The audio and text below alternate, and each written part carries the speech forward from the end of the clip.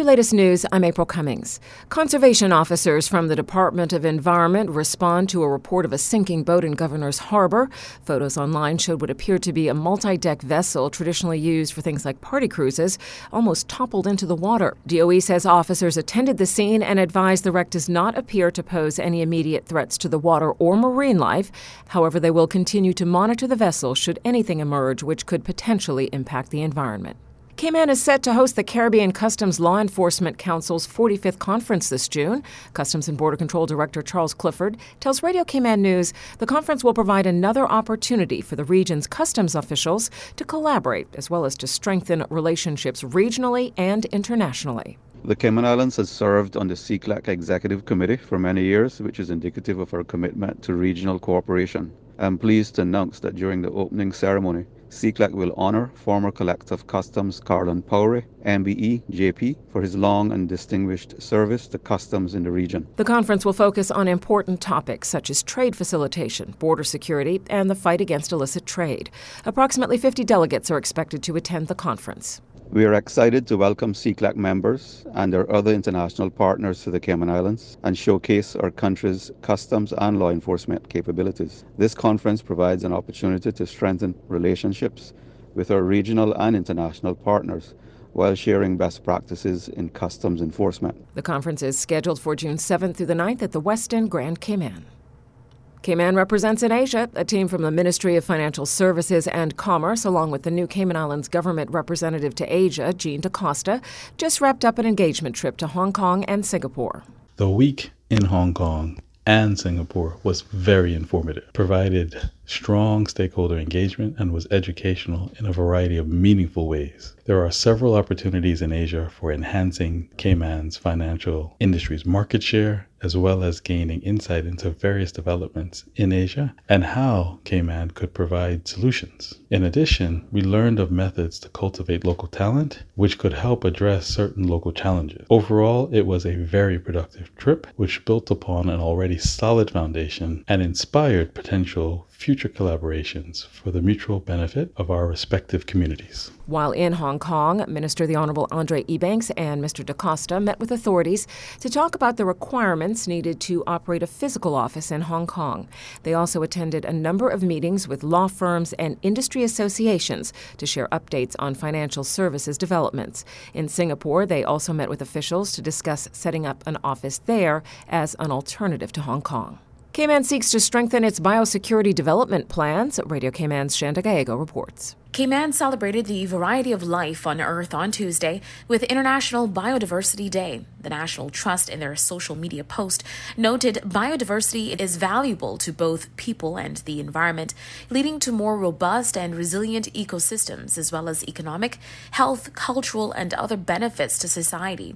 The National Trust also noted the UK overseas territories, including Cayman, are home to the vast majority of the UK's biodiversity and make up a major component of the UK's commitment to the Convention on Biological Diversity. In partnership with the Cayman Islands Government Department of Environment, the UK Overseas Territories Conservation Project, RSPB, is looking to strengthen its delivery of biosecurity actions of the Darwin Plus project, safeguarding the sister islands from invasive species, notably the development of biosecurity plans for Little Cayman and Cayman Brac.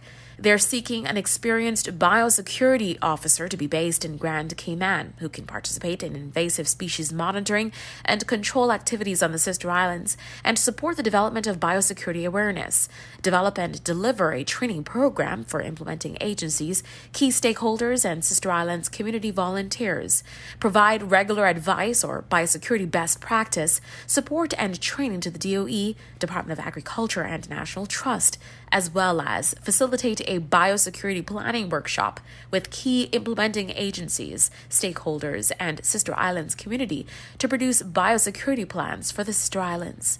The deadline is May 31st. Shanda Gallego, Radio Cayman News. You can check out the DOE's Facebook page for more information on the application process. On the education front, it is another satisfactory rating for Georgetown Preschool, Sister Janice Early Learning Center. Radio Cayman's Carsley Fuller reports. According to the Office of Education Standards, during this year's inspection, they found that children's achievement in most aspects of exploration, respect, communication, and well-being were satisfactory. Notably, children's achievement in aspects of respect, including sense of self, culture, and religion, was judged as good. Additionally, students at Sister Janice's Early Learning Center understand making safe and healthy choices. That was judged as good, and daily routines encourage healthy lifestyles by ensuring kids regularly wash their hands and take responsibility for their personal hygiene. Teaching at Sister Janice's was judged as satisfactory, as they had a, quote, sound understanding of children's developmental stages. However, the report says they did not always plan activities to meet the needs of individual children. Learning was also judged as satisfactory. Almost all kids demonstrated positive attitudes towards learning and showed interest and enthusiasm in their daily activities.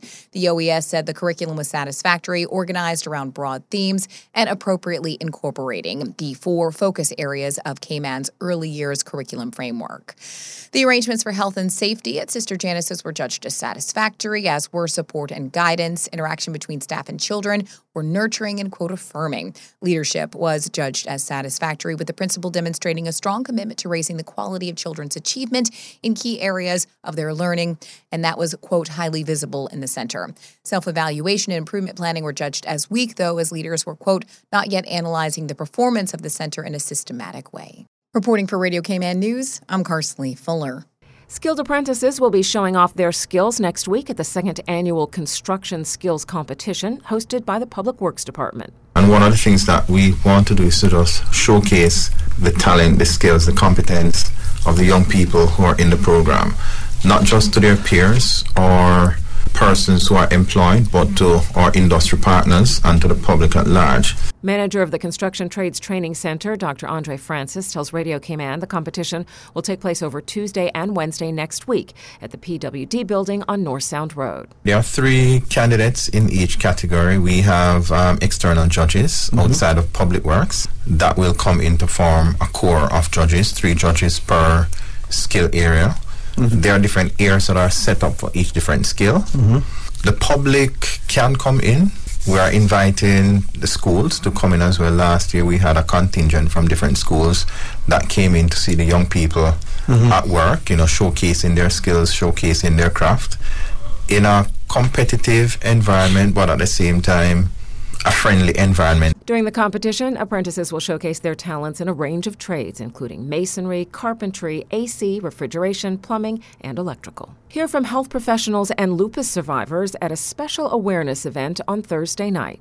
The event features medical professionals who will share insights on lupus from a clinical perspective, a local snapshot of the disease, lifestyle interventions for lupus self-care, mental health support, and pain management through acupuncture.